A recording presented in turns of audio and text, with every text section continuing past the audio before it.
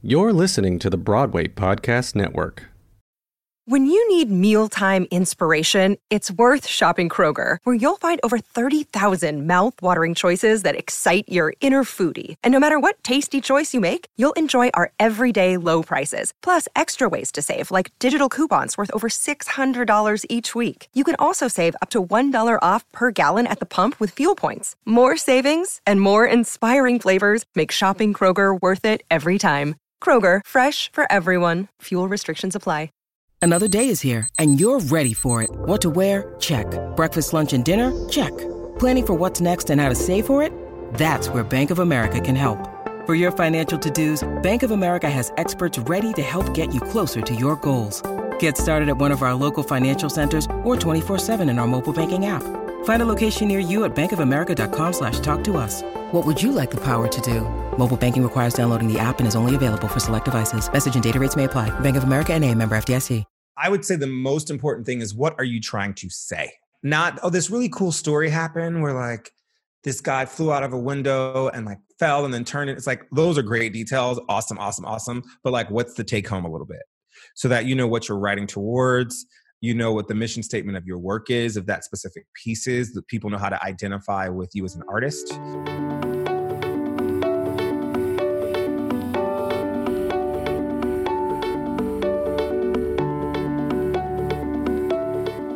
Hey, it's Tony Howell. Thank you for listening to Conversations with Changemakers. In this episode, we speak with Douglas Lyons, award-winning writer, composer, lyricist, playwright, actor, and more. His acting credits include the original Broadway company of Beautiful, the Carole King musical, The Book of Mormon, Rent, Dreamgirls, Pageant, and more. As a writer, his show Polka Dots at the Atlantic Theater Company won Best Family Show from the Off-Broadway Alliance. Other new works include the world premiere of his play, Chicken and Biscuits, at the Queen's Theater, and the theatrical concert Beau, which is set to premiere off-Broadway this fall. Douglas is currently developing 5 Points, an American musical, with Hamilton's Andy Blankenbuehler. Alongside his composing partner, Ethan Pakshar, his work has played or been developed at Roundabout Theater Company, Lincoln Center, Paper Mill Playhouse, The Old Globe, Goodspeed Musicals, Seattle Rep, Joe's Pub, and more. This episode is especially relevant for performing artists, both new and old. I want you to hear Douglas's take on higher education versus real-world experiences, career evolutions or expansions, trying new things, and navigating from creative idea to first draft to world premiere to global licensing. As you listen, ruminate on how to use your gift, your voice, your story to change the world. Stay safe and enjoy.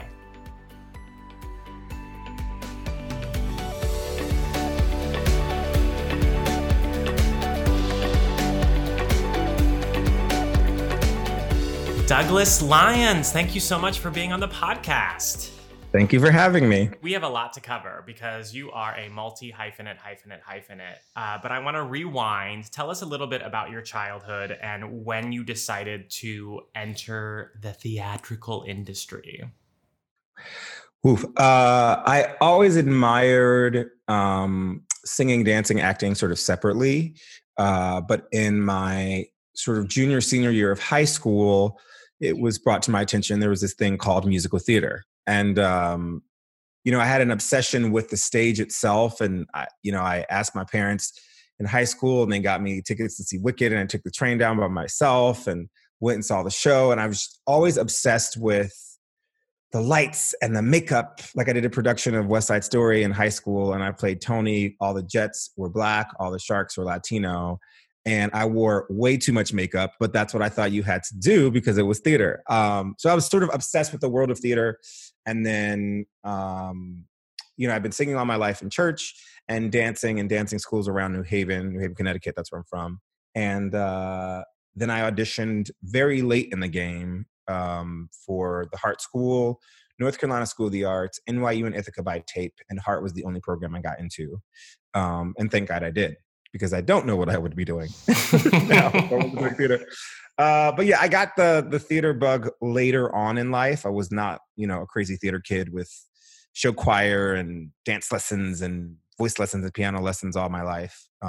Did a lot of sports, was a math nerd, and then sort of found my people in the theater. I'm envisioning a very glam Tony in my mind.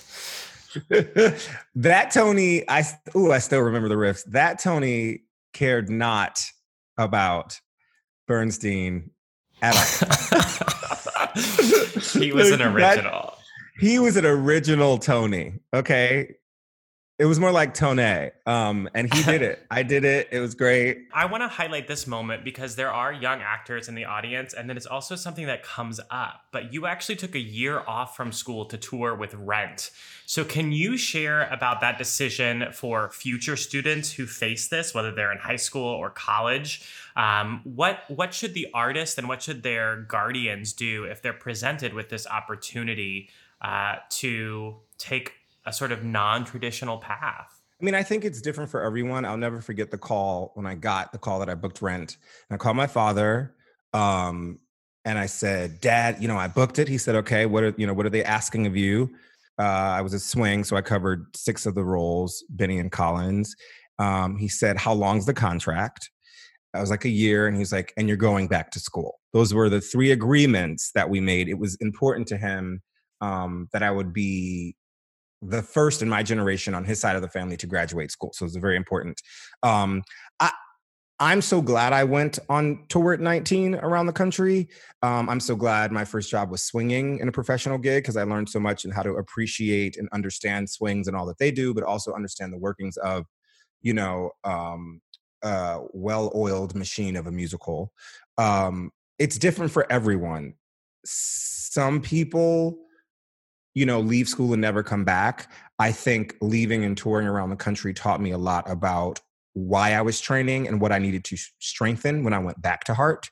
And so it was a great sabbatical for me to save money, to learn personality. I mean, training to be an actor is one thing. Dealing with the actuality of the field is a whole nother thing. And so dealing with personalities and being on a bus and, being in different hotels and learning my finances very early on and how I was saving my money as a businessman, it was very informative. If you are 3-4 months away from graduating, I would always suggest finish it or figure out a way. Like, I have a friend who booked Dear Evan Hansen.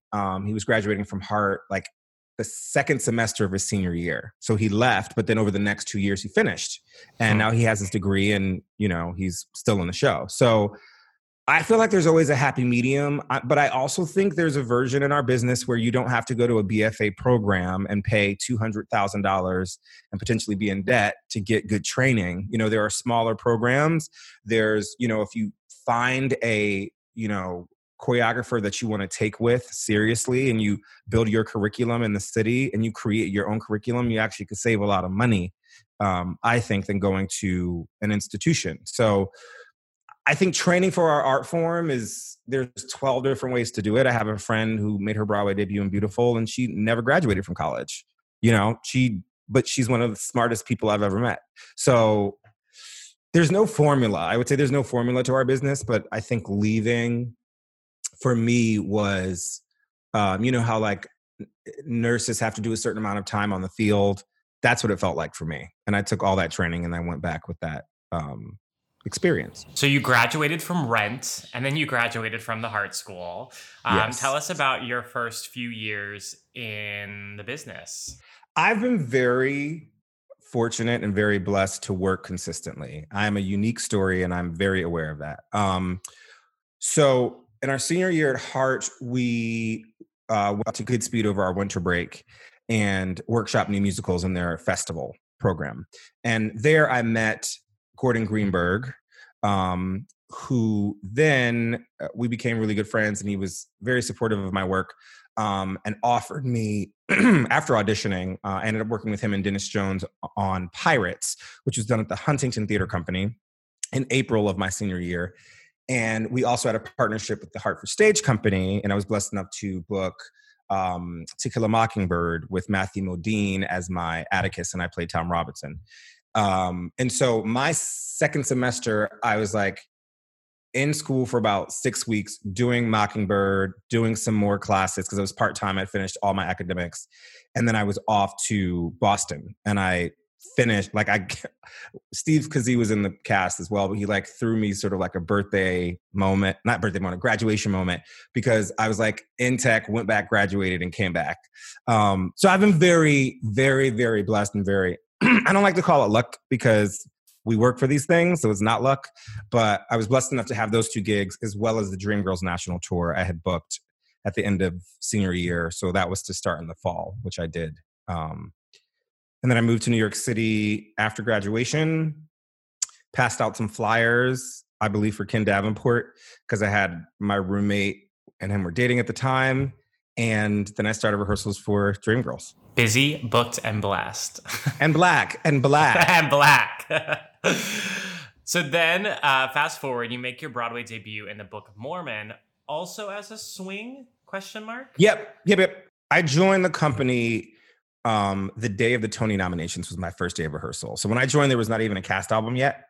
But I covered all of the Ugandans, both male and female, and was like an emergency cover for the general. So that's like 3,000 tracks. What do audiences and what do artists need to know about ensemble work as well as swinging? I feel like the ensemble swings, they are the core. I mean, in Beautiful, we had super swings. Like Sarah Shepard, shout out. She was our dance captain. She also was, she covered Carol and Carol's mother. And she did it all flawlessly. Oh my God. It's amazing to watch. It's like a chameleon who at any time would have to go into a costume and go on stage for any character. And that, I think those are the most talented people in the building. So Swinging Mormon for me, luckily I had Rent already, which taught me a lot. But yeah, it was sort of trial by fire. You didn't always get to put in, you had understudy rehearsal. One time I went on stage mid-show, and my first costume in that track, because it was at the end of Act 1, was the Darth Vader costume. So I'd never done that track in an actual show, but I like walked on stage. It was like, blah, blah, blah. But you just got to be ready. You got to study. And it's one of the most difficult, but I would say rewarding jobs in the business. I found it to be super stressful. So kudos and shout outs to you and all the other swings of the world. Yes, swing on. So then you go on tour with the show, the first national, and somewhere in this story, which I want to crack open, there's a heartbreak, there's a guitar, and then there's a chance meeting with Ethan Pakchar. So what's the origin story of Lions and Pakchar?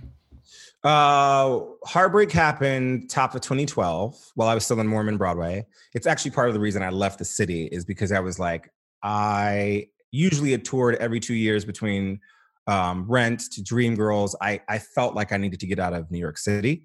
There was an opportunity. So my parents had got me a guitar for my 25th birthday, which I still cannot play.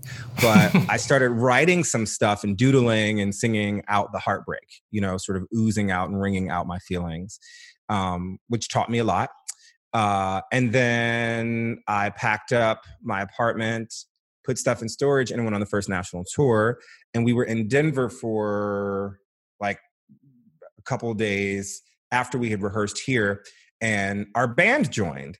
And we had a traveling band of 5 people. Ethan was one of those people. And so we had Sitzprobe and met everyone. And I went up to him, I was like, oh my God, man, like, I'm Douglas, nice to meet you. Are you going to teach me guitar? Because I have my guitar, but I'm on tour with me. He's like, oh, totally, I'll give you lessons. And so we would hang out and like became really good friends, and we'd take bike rides and then like work on music. I don't even remember him giving me a guitar lesson, to be honest with you. But he started playing and I would just sing. And so we would have jam sessions where we would write songs in Denver, and we wrote a couple. And then our next city was Los Angeles, and they had a local musician that was going to be there because he was there for 3 months. So Ethan actually was not there, but we would FaceTime and write and keep in touch. And then he rejoined, I think, in San Francisco, and we sort of picked up. And so we started writing songs organically, in hotel rooms and backstage and between shows. And we just had a vibe. It was just a vibe, and it was a way to pass the time. But I do not know what my life would be if I had not met him. So that was the inception of what Lions and Packchild would become, but it happened in a very organic way, I would say. So as a team, what was your first big break and how did that come about? Big break. Our first public appearance was in April of 2013. We were invited to do the Broadway Unlocked concert series down in Tribeca, and we were actually on tour in Boston at that time, but miraculously it was on our day off, so we traveled down, and Michael Kilgore and Raina White sang our songs in public for the first time, Crush being one of those songs. And it was sort of the moment where Andrew Keenan Bolger was there. I believe Nathan Tyson was there that night. There were some really cool musical theater folks there, and so that was sort of our first dab into the musical theater writing pool. And then we had a public live recording of our debut album, #LoveLive, in August of that year, which was sort of our official launch. And I spent all summer, because I left the tour in May, June, emailing random agents and inviting people to come hear our music for this one night only event, which began a lot of things. So, yeah. So I want to highlight how quickly that happened for you, but also all the work that you put in behind the scenes to expedite things. Oh, yeah. I mean, I spend, especially in the beginning, and I still am this way, but you are your own business is my line of thinking. There's no one else no one's waiting for you. No one's begging you. They're not looking for another new musical theater writer or another actor to show up. So if you do want to take it seriously, half the responsibility is how you learn to advertise your own product. And so I went on every website of every major musical theater artist that I looked up to, and I looked at their representation. And I would find a junior agent from CAA or William Morris or ICM and invite them. And we invited them to that August concert. We did another concert in April of 2014, and William Morris came a second time. They were one person that came a second time. And our current agent, Michael Finkel, I was standing behind, I love telling the story, but I was standing behind him, and he was mouthing the words to some of our songs. And I said, oh, well, that's who we want. Someone who's invested, someone who has taken the time and done the research. And he knew some songs from our album that we had done in August. And so we've been working with him now for about 6 years. So I'm going to applaud your agency there of the power that you took to say that's who we want to represent us. And I think a lot of times artists can not claim that power or that agency, the power of choice. Mm-hmm.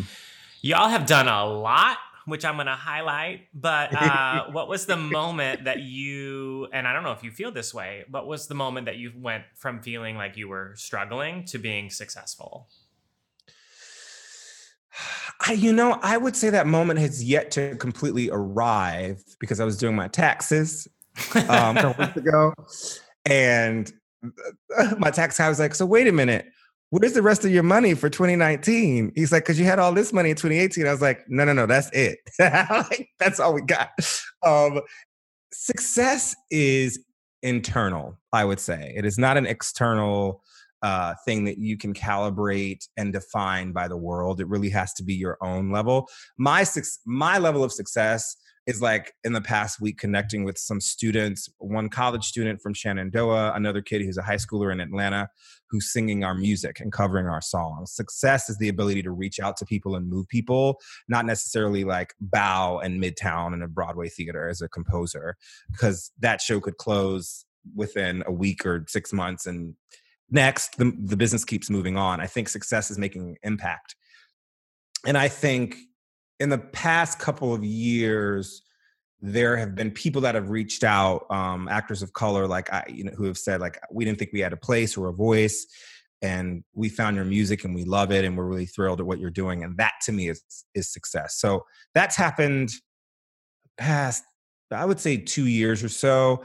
A major moment for us is when we were commissioned by the Fifth Avenue in Seattle back in 2016, 2017 to do a new musical. And we had to write 2 spec songs and then got the call that we had booked, the commission. And that was like, okay. Because as an artist, for me, when I got Mormon, I was like, cool, I'm so happy to be here. This is awesome. And when my manager called me about Beautiful, that I got Beautiful, I was like, wait, I did? Like, this is not a mistake? So I think feeling like it is not happenstance and that you actually know what you're doing and there's a reason to be hired and you're professional, that turn has come in the past 3 years. And so I would say it's felt more successful, if you will. But I'm still acting to pay my bills to get my health insurance, you see. Mm-hmm. Mm-hmm. Yeah, I want to highlight that it's a little bit earned, that you like start to like accept that like this is what I'm here to do, and like it's all coming back to me. Mm-hmm. Mm-hmm. Yeah, there's an exchange. Also, just I've learned the business, like being in a couple Broadway shows now, seeing who really makes the money in our field. I was like, oh yes, I might need to reevaluate some things for the longevity of my life. You know what I mean? And I love being an artist. It is so refreshing and sweet, and I connect with so many people, like folks like you, and you keep in touch, and we all grow and change and bloom in different ways. And that's the beauty, is like the connection that lasts. But it's also like, but how are you going to survive as an artist? And that's the business aspect, which I never let go. Let's switch gears, businessman, and talk about Polka Dots, the Cool Kids musical. Polka Dots. I want you to share, if you would, the creative catalyst, this idea that sparked, how you got the idea, and then fast forward and how it makes you feel today, seeing it produced all over the place. So I pull a lot of my material from real life events and or experiences I've had, or family or friend stories. And I was on YouTube one night, and there was a interview with Phylicia Rashad talking about growing up in the Jim Crow South. And she's like, I was a little Black girl near a white-only water fountain, and I had the curiosity to go taste that water. And I did, in Houston, Texas, to only find that the water was the same. And she said, in that moment, I realized that humanity had tricked itself into trying to divide the races, and how ridiculous that was. And I thought, how innocent, like how innocent the child's mind, like how innocent that children don't see the racism and the issues that we place upon the world. And so that was the impetus. And I wrote like a 7-page manifesto. I tapped Melvin Tunstall, whose work I had seen, his musical Bloom, not too long before that. And then I had just met Greg Borofsky, who's in the States working on his Mandela musical. And I said, I have this idea. And it's so funny with Greg. I was like, I have this idea and I really want to work on this musical. Like, how do you feel? He was like, I don't know. I was like, great. So we start today. And I didn't really give him time to say no. And that story bloomed into this story of this little girl named Lily Polka Dot, whose skin is all polka dots. And she's moved into this square town of Rockaway, where everyone else has square skin. And she's the first of her kind being integrated into the School of All Squares. So there's the square sprinkler and the polka dot pump to represent the Black and white only water fountains. And the kids figure out through an experiment that the water is the same. They create this dance called the Squadot, which is the mixing of both square and polka dot. And they change their school because they're able to love one another and teach everyone. And so 4-person musical, the Irington Playhouse took a chance on us after our one reading. And then a year and a half later, we were at the Atlantic Theater Company, won the Off-Broadway Alliance in 2018 for Best Family Show. And it's been done, I want to say, at least 50 times around the world. Guam, it won the Naledi Award, which is like the Tony equivalent in South Africa for Best Family Show. They had a big production, and it's been the gift of my life to be able to honor my own civil rights history and the Ruby Bridges and the Little Rock Nines of the world, but also to pay it forward in theater for children, to let them know, like, regardless to who your president may be and what he may say, y'all can love one another and like push on, We'll include the recording and any other things you want to send over in the resources with this episode. For sure. With that, let's fast forward, and Chicken and Biscuits, your playwriting debut, opens in New York, which I hear was inspired by some real life events in your family. So I want to know how you decide what to focus on right now, and then what's the next project. You get all these ideas. Mm-hmm. Well, I call them mosquito bites. I call ideas mosquito bites, and sometimes they swell, and you have to pay attention to them, or sometimes they go away. They're very small. And Chicken and Biscuits actually had manifested itself as a different idea a year earlier, and then I put that page down for a while because Beau came about, and then when I got some inside information about a family secret, I was like, ha, ha, ha, ha. And I picked that page back up. And the director's company, I've been in residence there for about 3-4 years now. And the way I work is I always workshop with actors. I'll only write 5 to 10 pages at a time. I'll call actors in a room. I'll hear it. It'll teach me a lot. I'll go rewrite, and then I'll build. I will not write an entire musical or show without having ever workshopped it. Because what if on page 10, everyone hates that character and they're like the lead and you've written them to be this whole thing, but people are turned off. You've wasted so much time. So Chicken and Biscuits, we had a series of 4 readings in a 4-month period, actually. And the second reading was at the Queen's Theater with Terrence Sacramone, who's a dear friend. And she said, if we can figure out a way, I would love to do this. And some producers had seen that reading that they had co-produced and came on board. And the rest is history. Shazam. And the future. You are the future, my darling. And I know you're going to continue to inspire many, many artists as well as audiences. So for someone listening who has an itch to do songwriting, who has an itch to create their own work, what is your advice from navigating from Mosquito Bite to licensed productions? Give us maybe your best tips from idea to draft to world premiere to licensing. Well, it's according to what medium you're writing for. Now I'm getting into trying to write a little bit more TV film. I'm working on a couple of pilots, potentially a screenplay. And so first you have to know what medium you're writing for, right? I always think as a businessman, Polka Dots taught me one thing. It's a 4-person cast. It makes it easily producible. And a really small regional theater in South Dakota can put on, if they have a TYA slot, they can put on Polka Dots because it doesn't take many people. And so Chicken and Biscuits is 8, Beau is 8, 7 plus a drummer, and then The Moon and the Sea, which is another new musical, is 6. Packaging wise, I know that regionally I'm already setting myself up so that these stories can be told in an economic way that doesn't break the bank of the theater, but hopefully encourages them to do a new work, right? So that's something I always think about. When it comes to creating your world, I would say the most important thing is, what are you trying to say? Not, this really cool story happened where this guy flew out of a window and fell and then turned it. It's those are great details. Awesome, awesome, awesome. But what's the take home a little bit so that you know what you're writing towards, you know what the mission statement of your work is, of that specific piece is, that people know how to identify with you as an artist. So I would say knowing what you want to say is very important.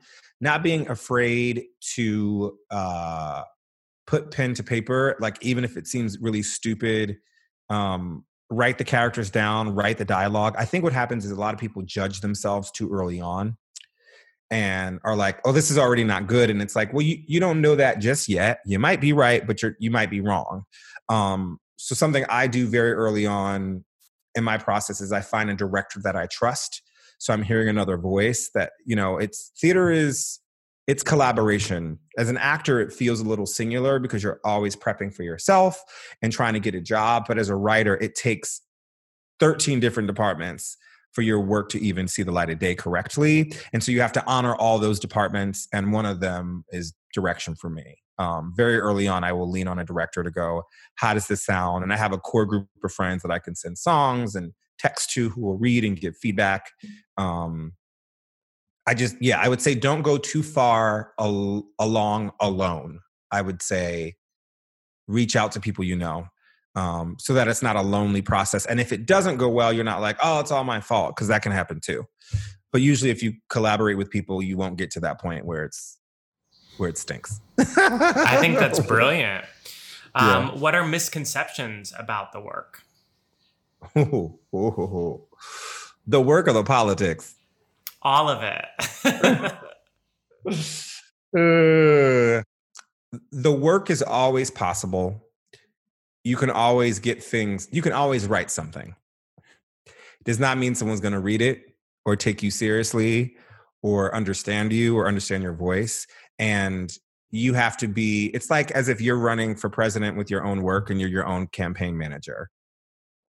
You can only email so many times. You can only take so many meetings. But my personal point of view is visibility is key as an artist. The one thing that an artistic director or literary director cannot take from you is your ability to self-promote yourself. And so some people are like, well, no one's responding, so I'm just going to wait until someone reads my play. They may never read it. So how do people know that you exist as an artist? That's why social media, I think, is a really smart thing. I use it strategically, honestly, but also as a business. I use it as a business. And some people don't, and some people are annoyed. And, but what's funny right now is with this pandemic, everybody has social media, and that's it. That's all you got. So, navigating the system and sort of waiting your turn. There's 12 playwrights or musical theater writers in front of you, and sometimes you got to wait, but it's worth it. Speaking of social media, what do you think is a waste of time? Waste of time. This is not artistically related, but sometimes like really intense conversations on social media, I've learned, don't really go anywhere, because if we're both at home arguing our point through a computer screen and people are watching, it feels like an episode of Jerry Springer. And so I've learned to just like either have a private conversation or to not take the time to voice certain things on social media, because it's usually a dead end in some way. But I've kept in touch with family, friends, and people around the world that, like, if I didn't have Facebook, I wouldn't know when their birthday was, So I think it's beautiful that way, because you keep people in your orbit and you can keep tabs on the world. I like it. And then as an artist and as a businessman, what have been the most effective things that you've done on social media? I mean, part of the reason Polka Dots took off, Brittany Johnson, who's a standby for Glenda in Wicked now, was our first Lily Polka Dot. And we did a demo recording of that first reading we had in August 2015. And within a couple of days, it had over 8,000 views, and it was being shared around Facebook. And I've met people who are like, oh yeah, I remember seeing that first video and being like, what is the show? I just did a production of Five Guys Named Mo at Westchester Broadway. And like one of the kids was like, oh yeah, I found you when I was in college on YouTube. You sang this song that I put in my book. It's Booked Me Work. And I was just like, what? You never know who's watching or rooting for you. And if you're trying to build community, it's the best way to do it. So Douglas, then interesting question, I hope, if you're willing. Can you share the biggest failure you've ever made and what you learned from it? Mistake? I wouldn't call it I wouldn't call this one a mistake. I would call it a learning curve. I had to learn the emotions that I use as an actor and we're encouraged to release are not so encouraged on the writing side as far as personality goes and being emotional. And so I've had to learn, even when someone has offended me or hurt my feelings or done me wrong, how to capture and package my emotions in a response that is respectful and professional, but also sound. And I'm not reacting emotionally purely, because if they're in a place of power, I lose. So there have been moments in the past where I have maybe reacted not in the best way, and it's turned people off or ruined deals or whatever. But sometimes I've also had to stand my ground in a way that was non-negotiable, and it panned out to my advantage, right? I just think learning, my agent said something to you. He was like, your passion is brilliant. It's the thing I love about you. You have to learn how to channel it so that people don't try to use it against you. And when he said that, I was like, aha, okay. And I learned like, cool. If I send this email and say those things, you're going to interpret it a certain way, although I may be right. So how do I respond in a respectful manner, but also, respect myself? So that's been the lesson. And I think I've learned it well. And so I tend to react, even if I have a moment. I don't respond with the emotions of my reaction. Mm-hmm. Take the time. So you've played in this lifetime thus far many roles: swing, ensemble, leading man, original company, replacement, lyricist, composer, playwright, producer, on and on and on. What are the biggest myths that you see about the entertainment industry that you just want to poke a hole in? That Broadway people are rich. Yeah. Broadway people are not rich. Broadway people are not rich because between federal and state tax, you are seeing 50% of your paycheck every week. Mm-hmm. That's a hard job. And you are performing for it, and it's prorated, and it's, if you learn how to save your coin, you can do all right. But New York City is a very expensive city to live in. And I think in comparison to Hollywood, because Broadway is so flashy and it is the pinnacle of our profession, people assume the treatment and, the fabulosity of it all is the same as Hollywood. It ain't.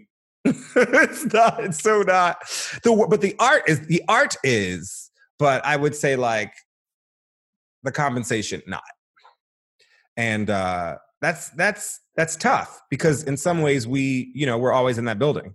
The actors are always on that stage, and giving their bodies and sometimes for years. So I think that's the slight misconception. Oh, you're on Broadway, you should be happy.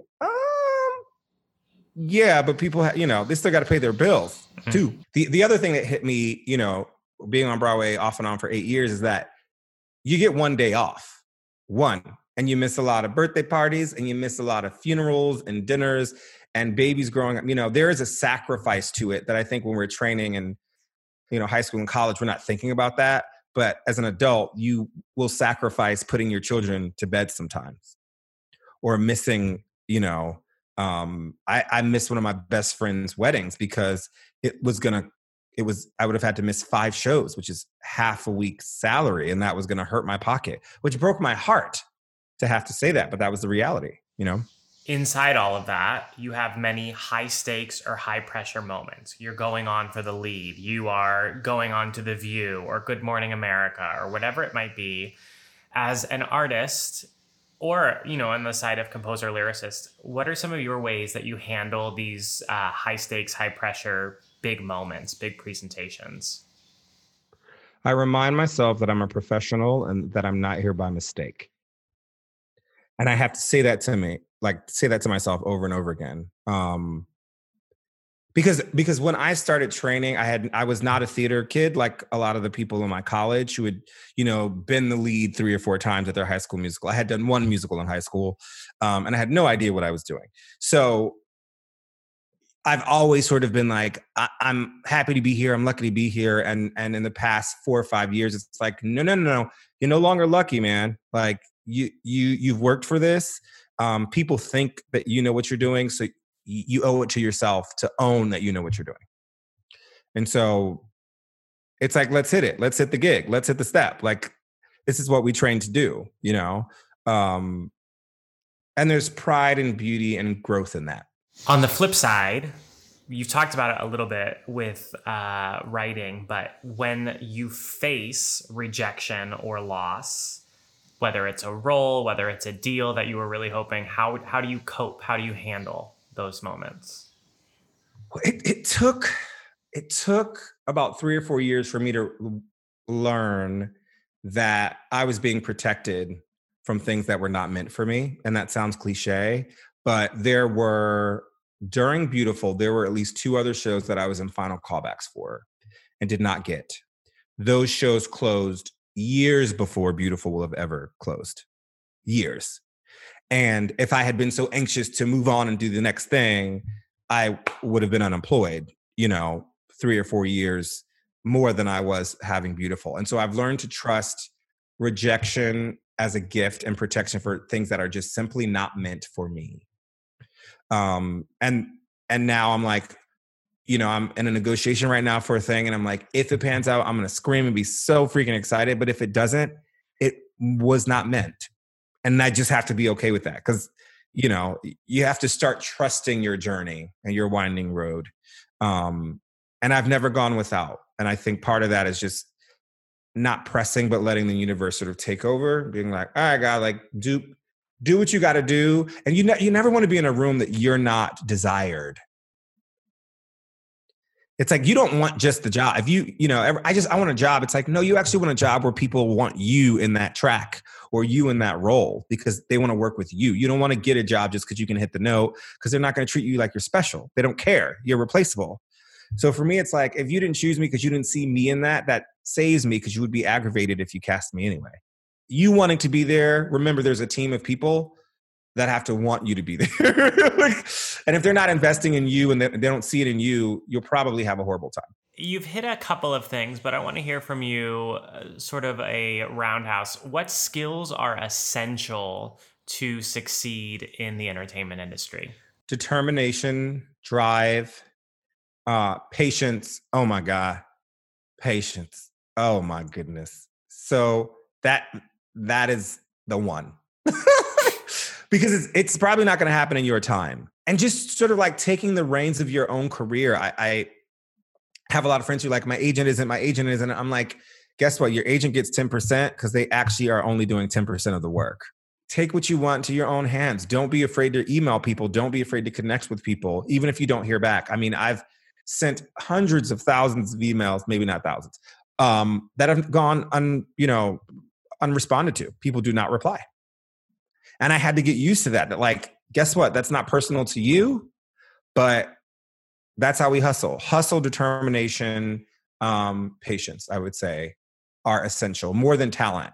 Because here's the thing, like, and personality. When I teach kids, I teach a theater confidence class. When I am casting a show of mine, I'm not just looking at the talent of the actor, but the personality. Like, are they goofy and silly? Do they take themselves too seriously? Do I want to be in a room with them for 6 weeks building a character? Not just, can they do the thing? And people assume, I can do the thing, so they want me. It's like, well, no, but if you're kind of crazy or mean-spirited, we can feel that. And we're creating a community of artists for this project. So personality is very important, I would say, as well. Hustle, drive, determination, patience, and personality. Boom.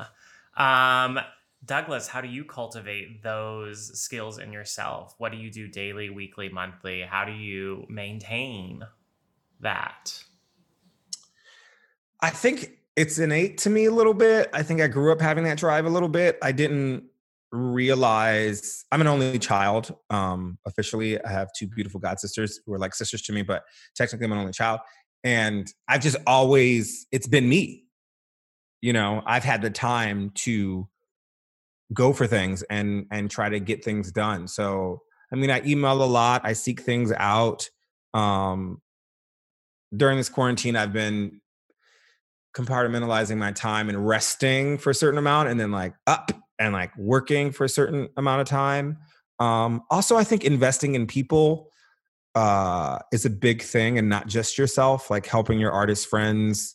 And that comes back to you, when you're weak or you're having a rough time. So you have to sort of pull yourself up because this business just won't. It won't. Mm-hmm. There's just too many of us. There's too many of us. Yeah. I was not going to ask this question, but now I am going to, and it doesn't have to be sort of traditional, but can you talk about your team? And when I say that, I mean, like you just talked about investing in people. So if you want to throw shout outs to your actual reps, great. But if you want to talk about the people that you love that like help keep Douglas happy, then great. But who is your team? Well, see, I think team is interesting because I feel like I got a posse, right? Like there are folks, like pretty much everybody at Beautiful over the 5 or 6 years that I was there did a table read for me or read a role or read stage directions. So like the team is, are the people around you. Like obviously Ethan's my team, Melvin Tunstall, Greg Borofsky are like brothers to me, Sean Borofsky. And so when there's a new song or something, I'm like, listen to this before we put this out in the world. You want that camaraderie. And so and like little people along the way, like Rebecca Covington, when we were doing Beautiful, I asked her to come and do this table read of Chicken and Biscuits. And she was like, Douglas, listen to me. You have to keep going. Cause I was like, oh, I don't know about this. She's like, listen to me, keep going. And so there's been, this maturation with the show. And I thank her. Often I'll just text her and be like, thank you for telling me to keep going. And it's that little nugget. And people have done that. I mean, yeah, one of my best friends, Christine Dwyer, is one of the first to sing, our music. And everyone who's just been like, it's good, trust yourself. Like that pushes me forward. So I would say friends and family. My parents they've been so sweet. And especially in the past 6 months, just encouraging and they show up to everything. So like we had in March 2016, we had our first sort of public performance of Polka Dots. Carnegie Mellon did a one-night performance. They drove 12 hours round trip from Connecticut to Pittsburgh to see that show for an hour and a half to drive back that night. Dedication, drive. Yeah. Patience. Yeah. Support and like love. Like that's the secret ingredient is love. And you have to really love what you're doing because you're going to get the more recent lesson for me is a lot of notes for the writing. Oh, a lot of notes. And you have to figure out how to navigate it and hold on to your voice, but really enjoy the work because it's going to be tough. It's not always a party, So we haven't even gotten to talk about Bo or 5 Points or all of these amazing things that are happening for you. But can you just tell us what you are allowed to say is coming down the pipeline? Bo is COVID pending. Is supposed to arrive in New York City this fall.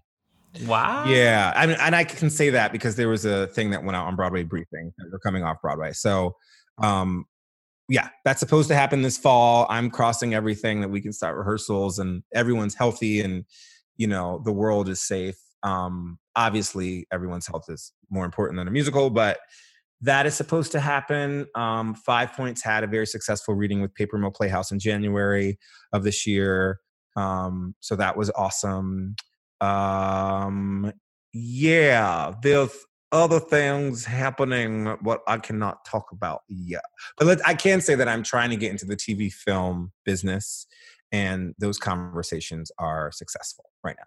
That's very exciting. So I've never asked this, but I'm curious to hear from you. Where do you see yourself in 10 years? Hopefully we'll have had a show off or on Broadway as a writer. A showrunner, like a Shondaland situation. I want a puppy. Oh, I want like a life. And it doesn't have to be New York City. I want to travel, but I want to be an artist of all facets. I don't want to be stuck. I think that's what I've learned this year is like, love the theater, adore the theater, but being an artist means you can be all these different things. I was telling a friend of mine last night, Janelle Monáe, who's the other one? Janelle Monáe, Lady Gaga, theater girls. Mm-hmm. Like they were theater, Ariana Grande, theater artists who have become pop artists. So anything is possible for any of us. And just being open to your artistry and not necessarily the lane that you thought you had to be in, I think is important.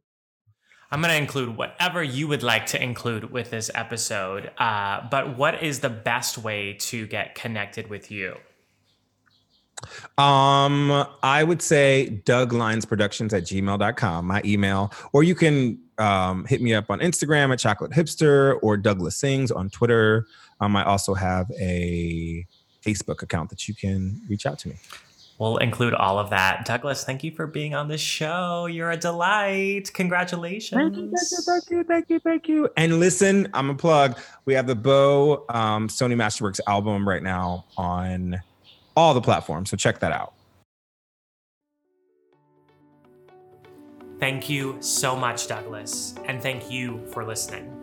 Since this show is about using your gifts to change the world, I want to highlight just a few things that Douglas said.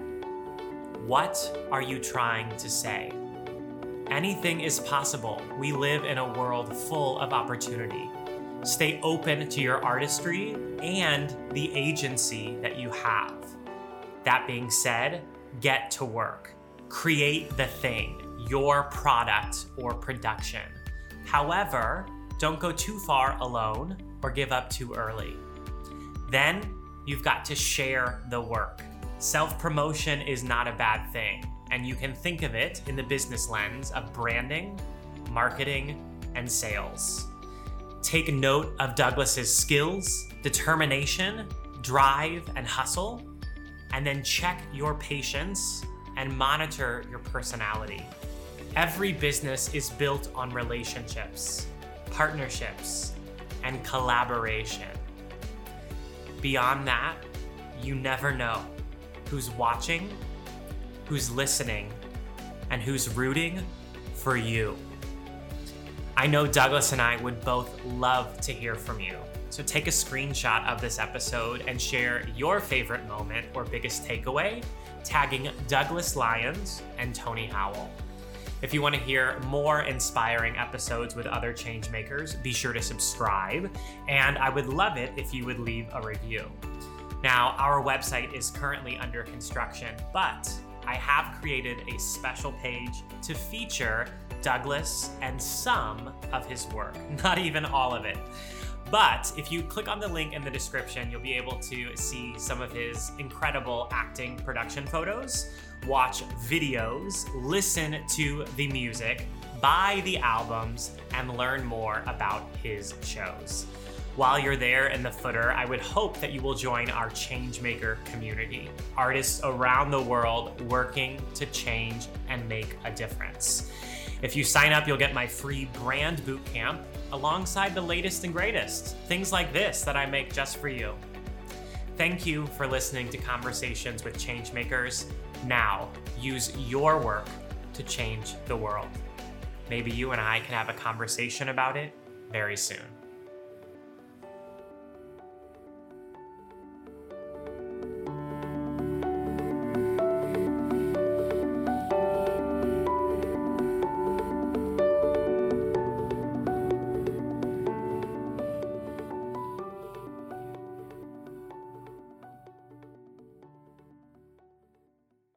Hey, it's Leslie Odom Jr. here on the Broadway Podcast Network to tell you about the Rise Theater Directory, a program of Maestra Music. Rise is a national online resource designed to connect and empower backstage and administrative and creative theater professionals from underrepresented backgrounds.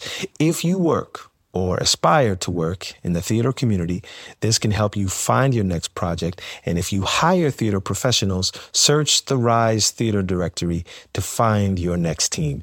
Create your profile now and get more information by visiting risetheater.org. That's theater with an RISETHEATRE.org, because only together we rise. With the Lucky Land Slots, you can get lucky just about anywhere. This is your captain speaking. We've got clear runway and the weather's fine, but we're just going to circle up here a while and get lucky. No, nothing like that. It's just these cash prizes add up quick. So I suggest you sit back, keep your tray table upright, and start getting lucky.